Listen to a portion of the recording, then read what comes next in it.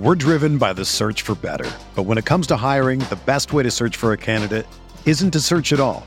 Don't search, match with Indeed.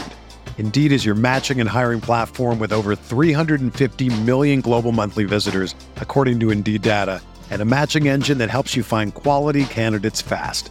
Ditch the busy work. Use Indeed for scheduling, screening, and messaging so you can connect with candidates faster. Leveraging over 140 million qualifications and preferences every day, Indeed's matching engine is constantly learning from your preferences, so the more you use Indeed, the better it gets. Join more than 3.5 million businesses worldwide that use Indeed to hire great talent fast. And listeners of this show will get a $75 sponsored job credit to get your jobs more visibility at Indeed.com/Blue Wire. Just go to Indeed.com/Blue Wire right now and support our show by saying that you heard about Indeed on this podcast. That's Indeed.com/Blue Wire. Terms and conditions apply. Need to hire? You need Indeed.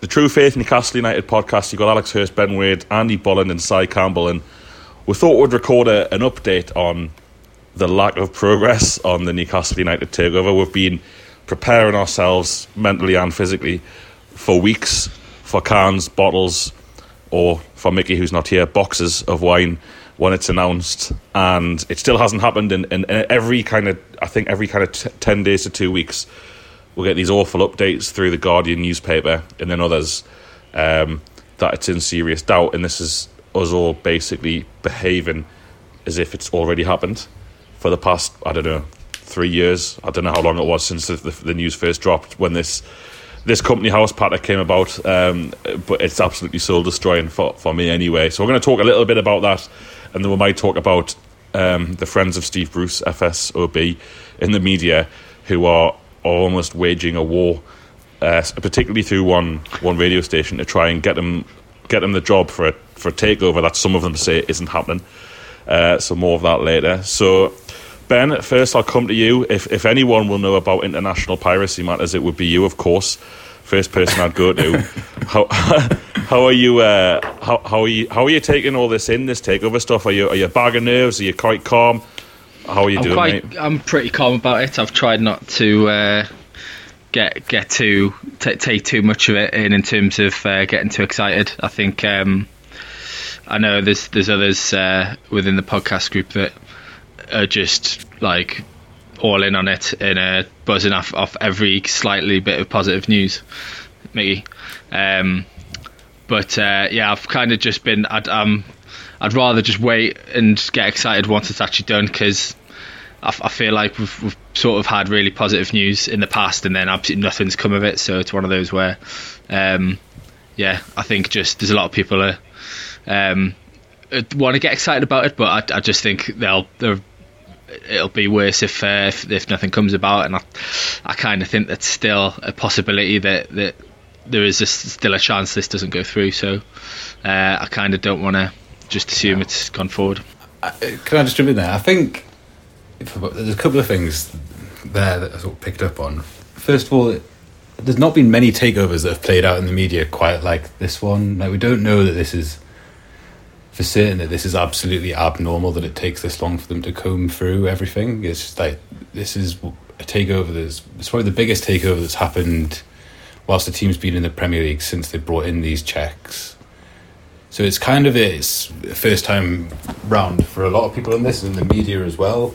If you think Sheffield United, Leicester, Wolves, they all got taken over in the Championship, but there's far less media scrutiny. There also probably wasn't, maybe in the exception of Wolves, the sort of desperation to get owners out that there is with Ashley. And I think you said something there which was, they've been quite brazen about and being overconfident about how far along things were.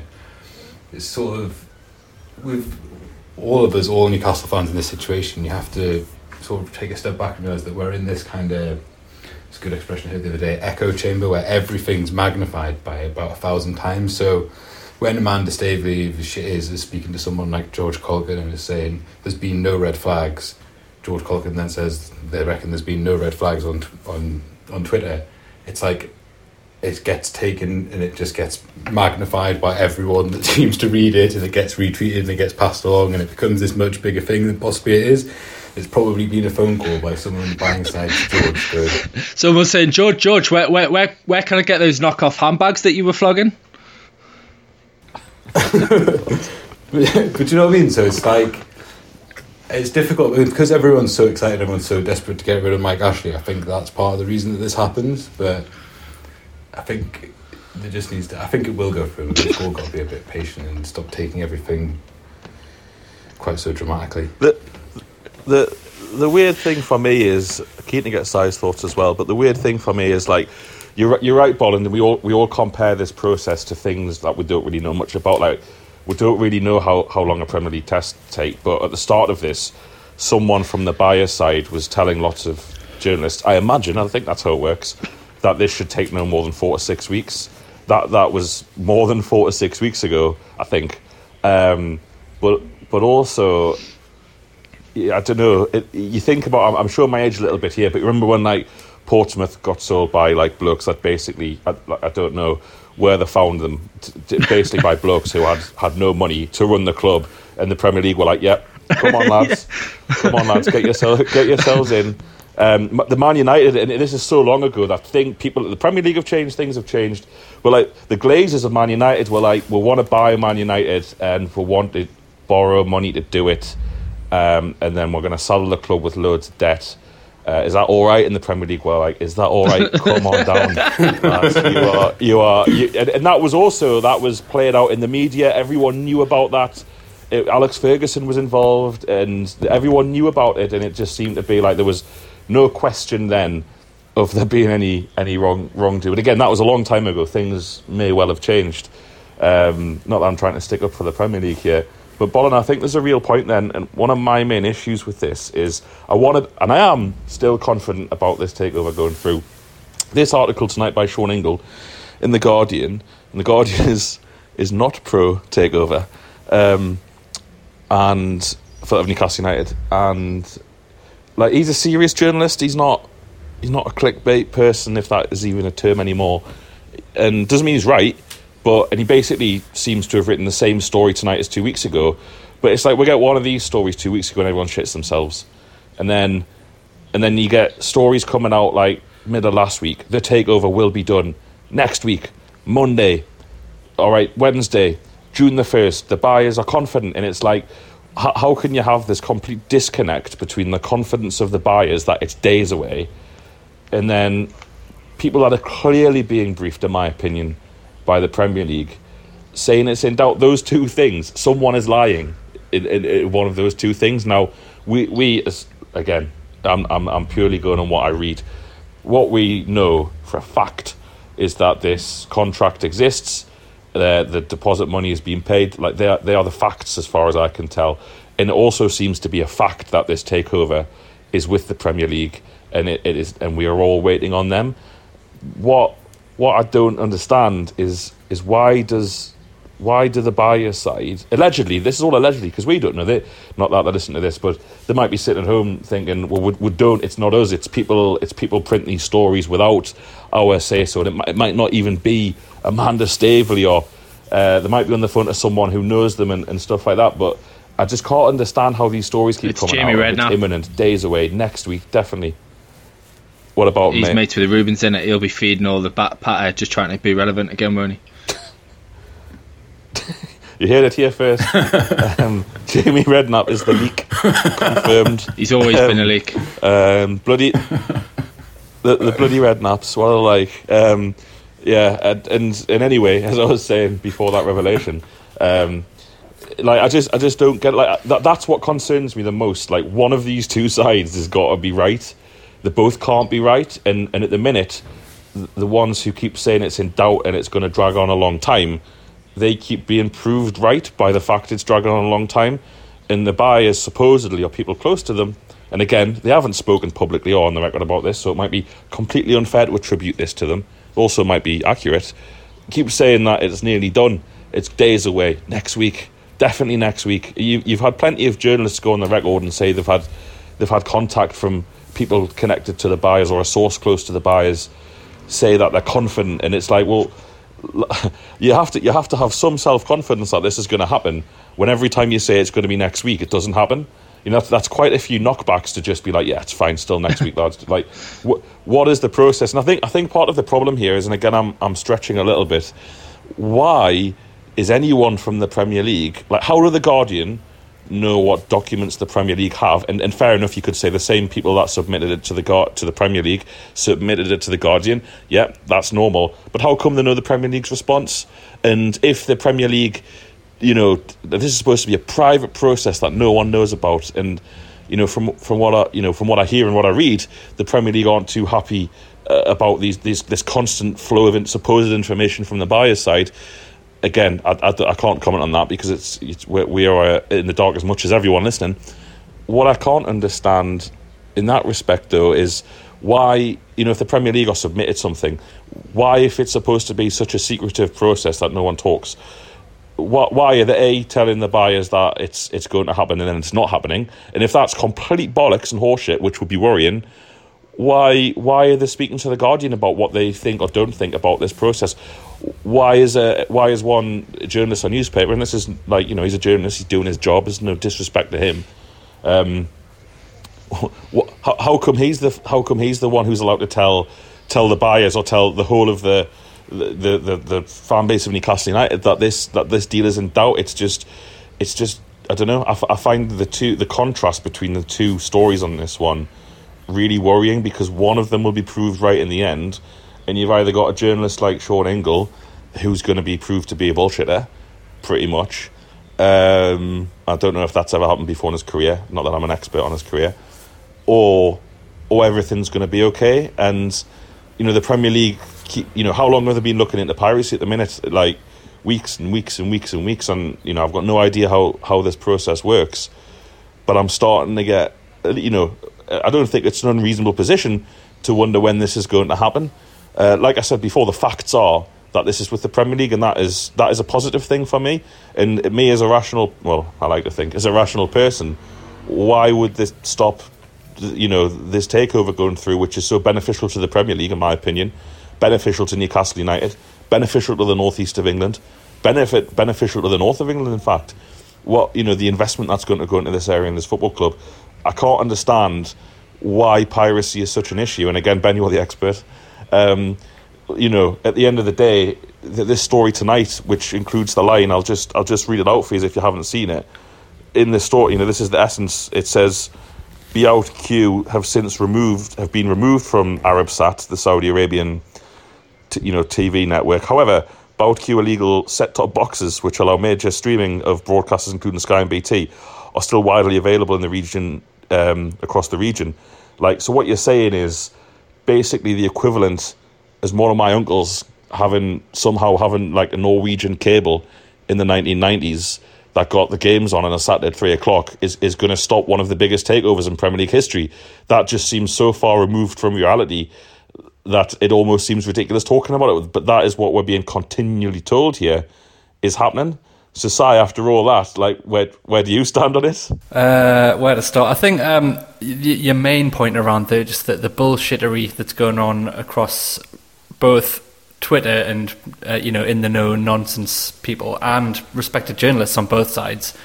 It sums up kind of what's going on in the world in general, doesn't it? There's only two pieces of news that we've had as a group of people for 8-9 weeks now, and it's coronavirus and takeover. And there's not been much change on either, so every day it's just the same shit over and over, to the point where you just get sick of it. You get sick of reading the same kind of stuff. So there's definitely a bit of a fatigue about the whole thing, where the enthusiasm and excitement that was first generated kind of waned a bit. There's a little bit of a worry, but at the same time it's just kind of I'm neither. I'm just kind of switched off from it until something actually happens. As funny as your analogy about the Norwegian the Norwegian cable from the 90s, which I'm sure we used to watch in unnamed social clubs. It's probably a bit more complicated than that these days, where the Premier League's money comes more from these places than it ever did 10-15 years ago. If Qatar are saying, well, we're going to stop paying you billions for the Premier League rights because Saudi are getting it for free, that's what it's about, isn't it? So it's stuff that's way above my understanding or interest, really, but that'll be where the difficulty is Premier League working out how to satisfy both sides of this when it's basically two states who have very different ideas. It's all beyond anyone who has any influence or any kind of football people, so to speak. So I find the whole thing a little bit. It's gone above and beyond football for me. So until something actually happens that's tangible that I can get my head around, for me, I've just kind of stepped back from it all. So you're not kind of thinking about what cans or bottles or boxes of wine to have on a daily basis? Not at all. I've stopped looking at Twitter because it's just for the same reason. It's just fatigue. There's nothing new. There's nothing new to see. It's people bickering about what they think is happening and when reality is no one on Twitter has a fucking clue. And I can't get into this whole hashtag cans or hashtag bottles or if and when it does happen, it'll be hashtag box of wine with Mickey. Box, yeah. I mean, Mickey, who's not here, people won't know this. Be scary if you did. Me and Mickey work together, and every single day when I come into work, his first question is takeover news. It's today, isn't it? And it's like, one, I don't know, and two, if I did, I'd have already told you. So please stop asking if you're listening. Does my head in on a daily basis, but. I've tried to do some looking at this, and I know what you're saying, Si, about TV rights, but there's a guy called Bill Bush who is Premier League Director of Policy and is an executive director, and his responsibilities, according to the King's College London website, where he's a cultural fellow, his responsibilities include intellectual property, public policy, relations with government and EU, relations with fans and consumers, and communications and the Premier League's community programme. And I think their responsibilities, including intellectual property, is the key one. I watched before this podcast him do a YouTube video at an event with Politico or something back in 2018, where he was saying the combined Premier League rights that the Premier League bring into the United Kingdom are bigger than the whole of like BBC, any other cultural institution in this country in terms of intellectual property or broadcasting, are bigger than the rest of them combined. Clearly very proud of that fact, and it's like, all right, well done, mate. Congratulations to the Premier League for being astronomically wealthy. It's a shame that most of the Premier League clubs are saying they'll go bust if they don't play again this season. Suggests they're not quite as well run as they should be, but that's probably a different point, and probably also nothing to do with him. But if the Premier League is so super rich and successful and wealthy, the Saudi Arabian government or the PIF getting involved to buy a football club, it's not like they're going to want to try and harm their own product. This is just me in complete fan or layman terms thinking about it. It's not like they're buying a Premier League club to harm or damage that product. Surely they'll be pushing for an ever increased amount of television revenue from international sources. Like, the whole thing just does your head in, from a really simple way of putting it. It does your head in because, one, I'm sick of waiting.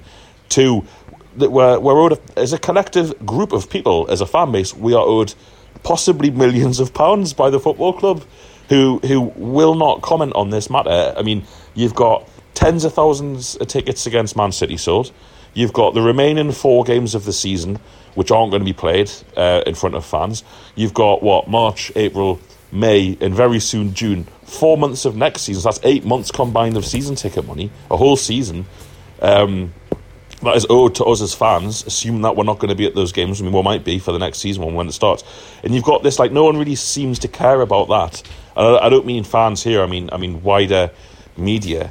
And everyone just has to assume that the reason that is that we're not going to get that money back is because of this takeover, which the Premier League is holding up. And not only is the Premier League holding up this takeover, it's seemingly, speaking to the fucking Guardian, on a 10 to 14-day basis, casting doubts on whether this will happen or not. Just, I almost wish they would just make a decision one way or another so we can get on with our lives. I think the football club's really fucked, obviously, if it doesn't go through at a time when football is massively under the cosh anyway, up and down the football pyramid because of the pandemic.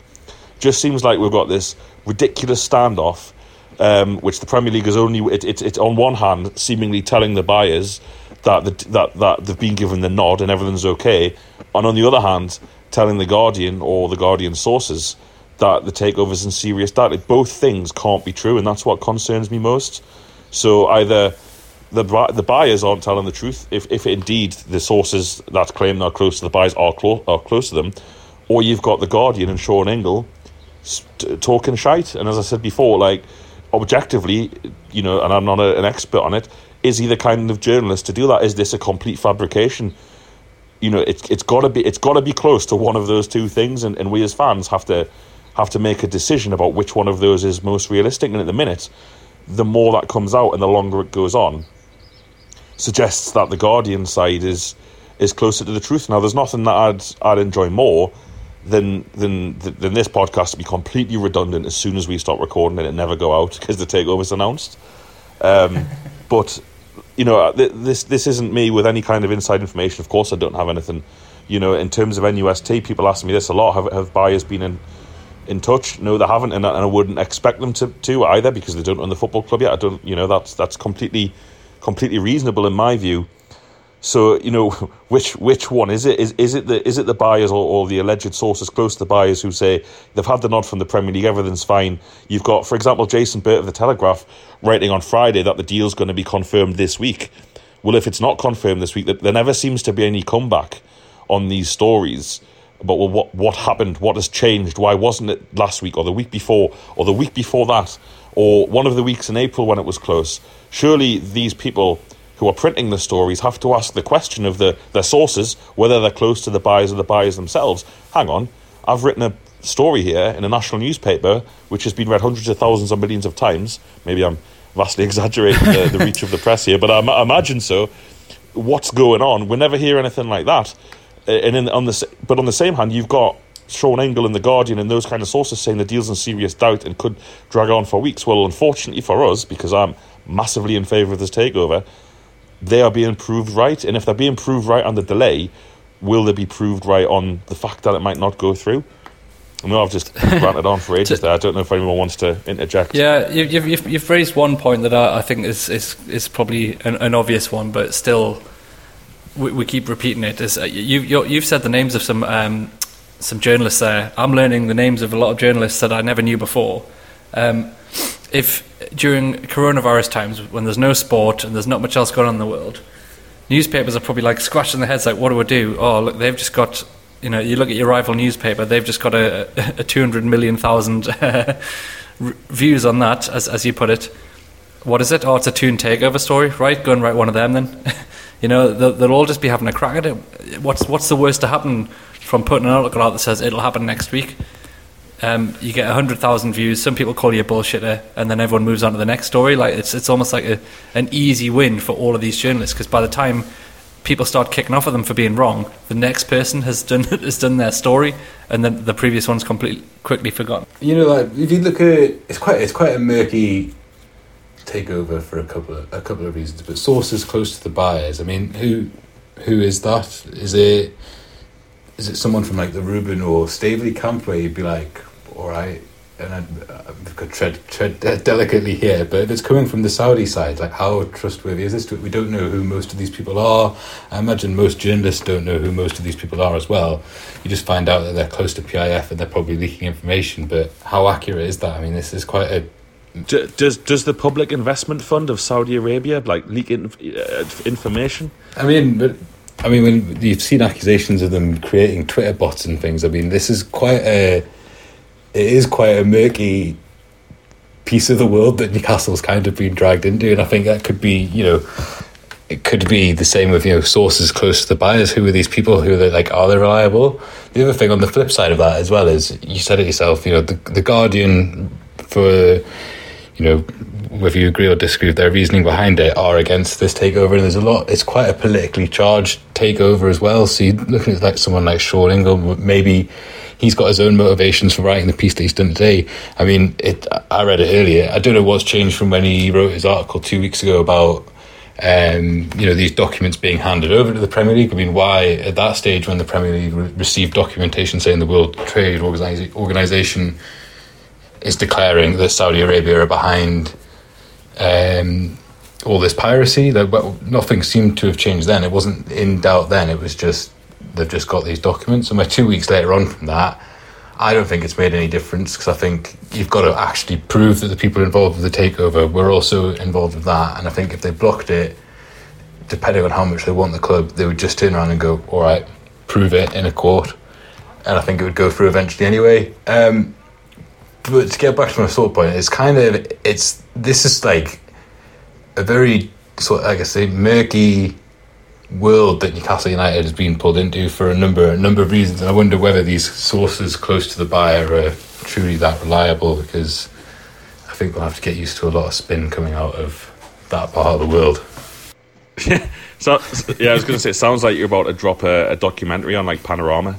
I think there's something in that, Bolland. I think you could go a step further and say, like, Saudi Arabia it's a big country. It's not quite got the same population as here, but there'll be people there who see like we see at this end, people who want to be in the know, people who want to be. It's an easy thing to exploit, isn't it? If you're from Saudi Arabia, no one really knows much about who's who in terms of the hierarchy of the PIF, PFI, etc. If you approach them and say, oh yeah, I'm close to this, I'll say this, this and this, who are they to know whether or not they have any clue or not?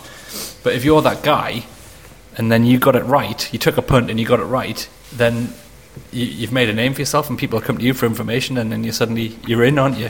So there'll be chances and people on all sides of this, to the point where, again, I've decided that it's not worth worrying about too much, all these little leaks and releases, because it could be anyone. It could be people taking the piss. It would make it a lot simpler if it was Jamie Redknapp being the leak. I know I'd sleep a lot easier. Yeah, it would make it far easier if he was the leak on both sides, both casting doubt on the deal and telling people it's about to happen. Because then when your Panorama documentary does come out, it can just be, don't listen to this bloke, whoever it is. Sorry. If it's not Jamie Redknapp.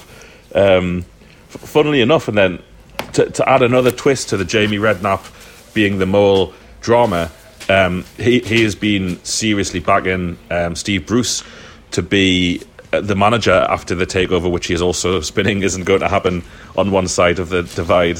And then obviously we've had like Simon Jordan, Sam Allardyce, Steve McLaren, bizarrely, and loads of other people saying that Brucey deserves a chance, and he's proved himself. And I think there was one quote today saying we've had a better season than that season under Rafa. I think that's up for a serious debate. Ben, just if we just pretend for a minute before we get back to takeover stuff that all of this is rosy in the garden and the takeover is going to be complete any day now or any week now, would you want Steve Bruce in charge beyond the end of the season? No chance, absolutely no chance. I think we've talked about this before. I think when we spoke about it a little while ago, when we talked about this before, you said you'd give him a chance. No.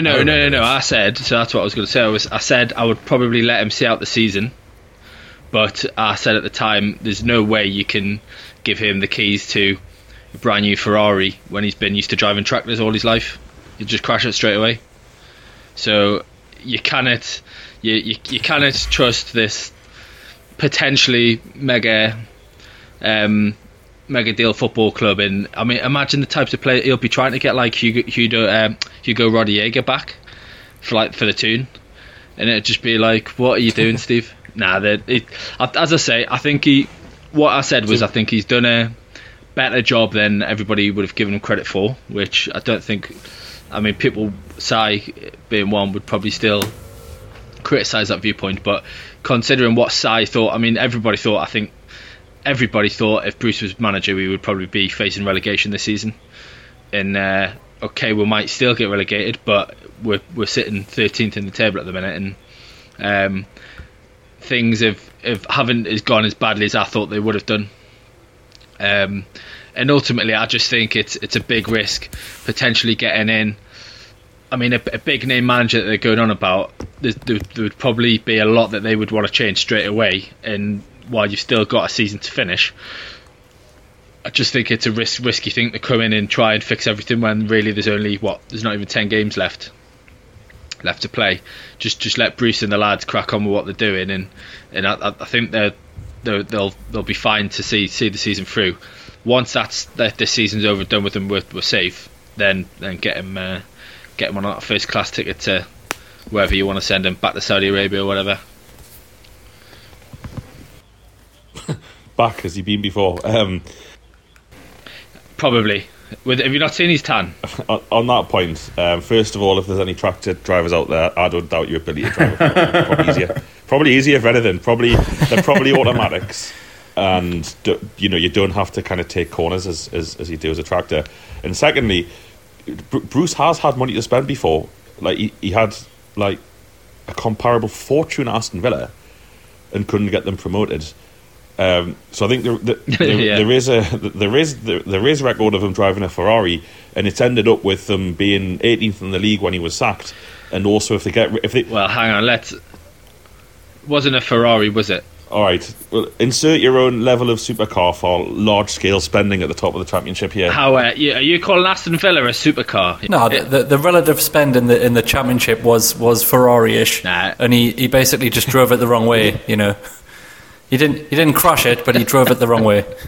But exactly, that's the point. Had a nice paint job on it. Had a nice paint job on it, but it was still a shit car at the. There are occasions in which if Aston Villa get relegated because of his excess spending and failure, they'll probably get points deducted for financial fair play. And to be fair, if that happens, I say give Bruce 2 more years. Because if the Markhams are in League One and Villa go down from the Championship next season, there's nothing that can make me happier than as a Newcastle fan. Obviously, I joke. Bolland on Bruce, do you think that... I mean, my question wasn't so much should he be given the job, it's like, why we're seeing all of these people, like Simon Jordan's a good example, doubted the validity of the takeover and I think said some pretty mean things about Amanda Staveley, yet also thinks that Steve Bruce should definitely be given the job if the takeover that he doesn't think happens. I think so. I was chatting to someone about this the other day, and it's a really bizarre job. It's a bit like being Prime Minister, where people who aren't qualified to do your job or have any remote chance of doing your job can openly just tell you that you're doing a crap job and you shouldn't have your job and someone else should do it for you. And I think, and this is the only reasoning I can think of as to why these people come out and say these things, is because they're actually in that industry. They also just think it's absolutely balmy that this goes on. Like, why does some lad on Twitter get to say, Steve Bruce is shit without actually being able to back it up or have any sort of feasible plan of how he would do it better? And I think that is probably something that plays into the mindset of these people where they're just like, this is ridiculous, and it's a bit unfair for him to get his job banded about in public before there's even been a takeover, and he actually hasn't, in context of being Steve Bruce and what we thought Newcastle would be doing. He's actually done a pretty decent job for him, and he's done in terms of Steve Bruce, he's done a pretty good job. In terms of Newcastle, I think he's done all right. Can I interrupt? I have to say, the only person on record at Newcastle United who's actually talked about this takeover is Steve Bruce. He's the one person who's talked about the fact that he welcomes it and would love to see it happen and would love to be so while the whole rest of the club's in complete lockdown silence by Ashley or whoever was doing it, Bruce is I'd love to have the job, I think the takeover would be great. So in terms of fueling speculation, it's come from him. When Lee Charnley and Mike Ashley literally sat Steve Bruce down and said, whatever you do, just don't talk about the takeover. If they ask you a question, just say no comment. How's the takeover? Oh, Steve, I think he should be given... I think get him to the end of the season. I think then he can... I think he's probably had... For him, he's probably had one of the best seasons he's had as a manager. I think he'll probably have enjoyed it, but it's time for him to go. Wow. Shut up, man. We could still get relegated. Get him sacked now. Do you know, if you're Steve Bruce, you look back at the end of the season, he's managed his hometown club, he's done all right. He brought Big Andy back. He's got the record lowest number of goals ever. We're joint bottom scorers with bottom of the league Norwich. He's won 1 game in 12. He's got our record striker that he signed off on with 1 goal from 30 appearances. It's been an absolute, it's been a dream come true, Steve. And it's and Si. But to be fair to him, it probably has. it's all massively ahead. it's all massively ahead though where we thought we'd be. Because I remember you saying you were like, we won't win any games, we'll have 0 points, we won't score any goals. So even though we've only scored 18, that's still 18 more than you thought he was going to get. So give him some credit. You know what though? I still don't understand how we've won 9 games. It is by all accounts, it's just a miracle. So in that sense, he's defied all logic. So he can hold himself to that. The only reason we won't go down is that I think it's like the bottom 5 or even 6 have all lost like 4 of the last 5 games, and somehow, even though we've only won 1 in 12, we've had a few draws. Our form's still better than like the bottom 5. So even if we continue to be as shit as we have been, we'll probably be all right. So yeah, give him the job for the rest of the season if you want, but I worry about what that is, and if there's a really short summer, you don't want to just give any new manager a short summer. So just let him finish it.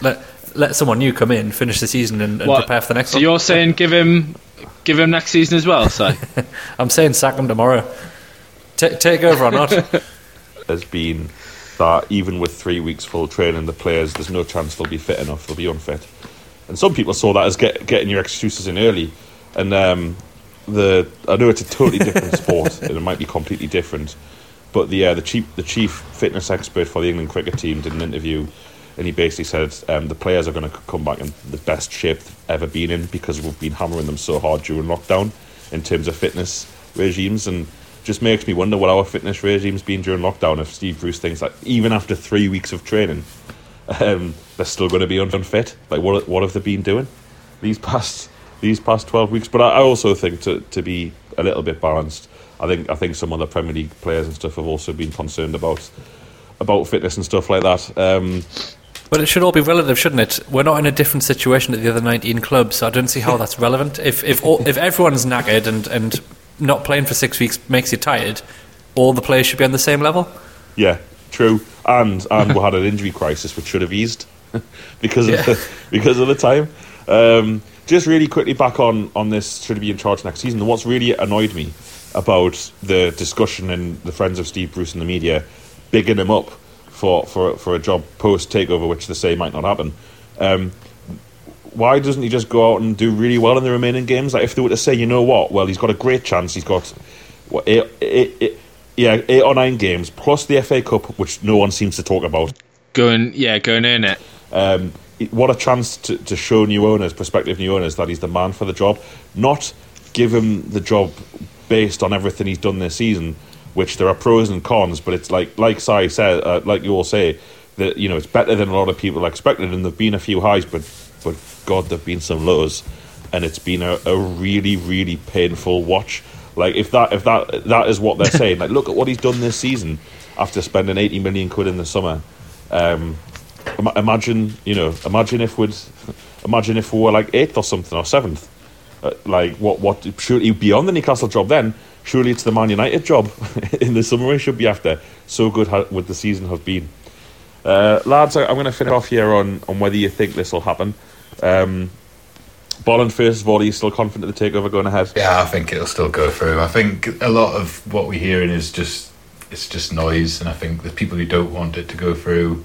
I think there's people who, Ben says before, want to be seen to look like they know what's going on. I think inevitably it'll happen, but as we all should have expected with something quite so controversial, it was always going to take some time, and probably take a bit more time yet.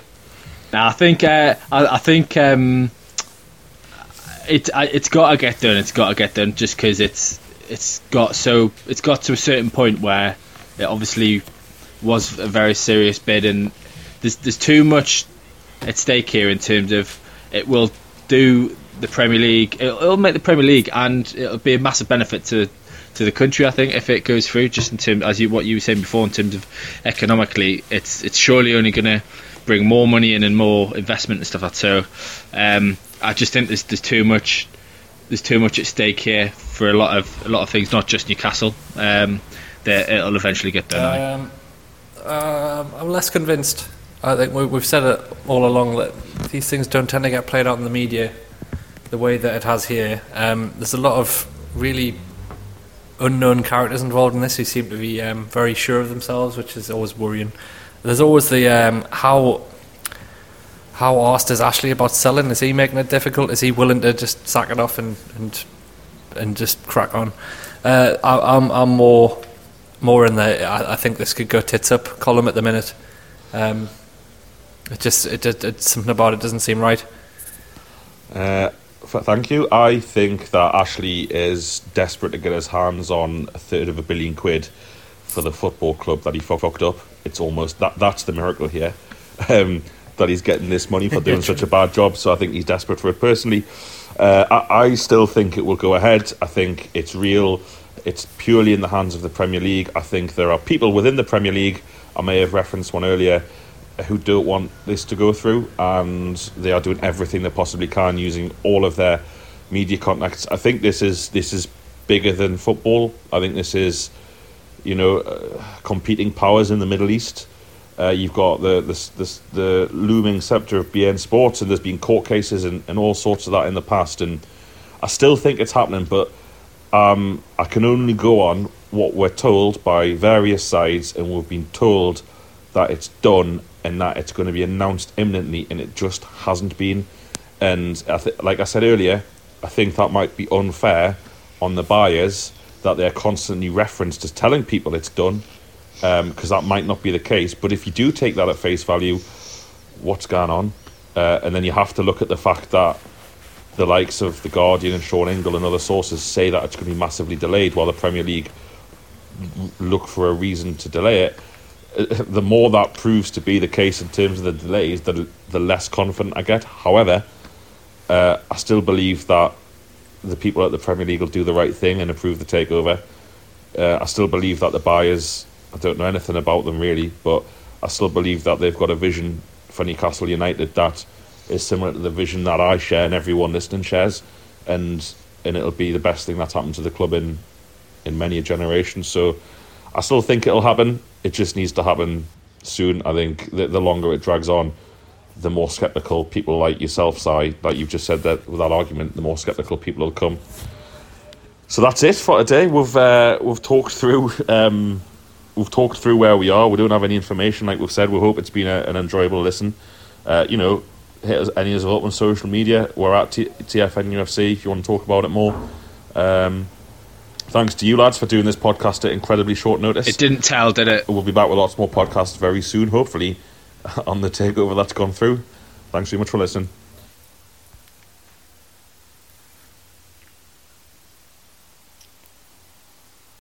For the ones who work hard to ensure their crew can always go the extra mile, and the ones who get in early so everyone can go home on time, there's Grainger, offering professional-grade supplies backed by product experts so you can quickly and easily find what you need. Plus, you can count on access to a committed team ready to go the extra mile for you. Call, click Grainger.com, or just stop by. Grainger, for the ones who get it done.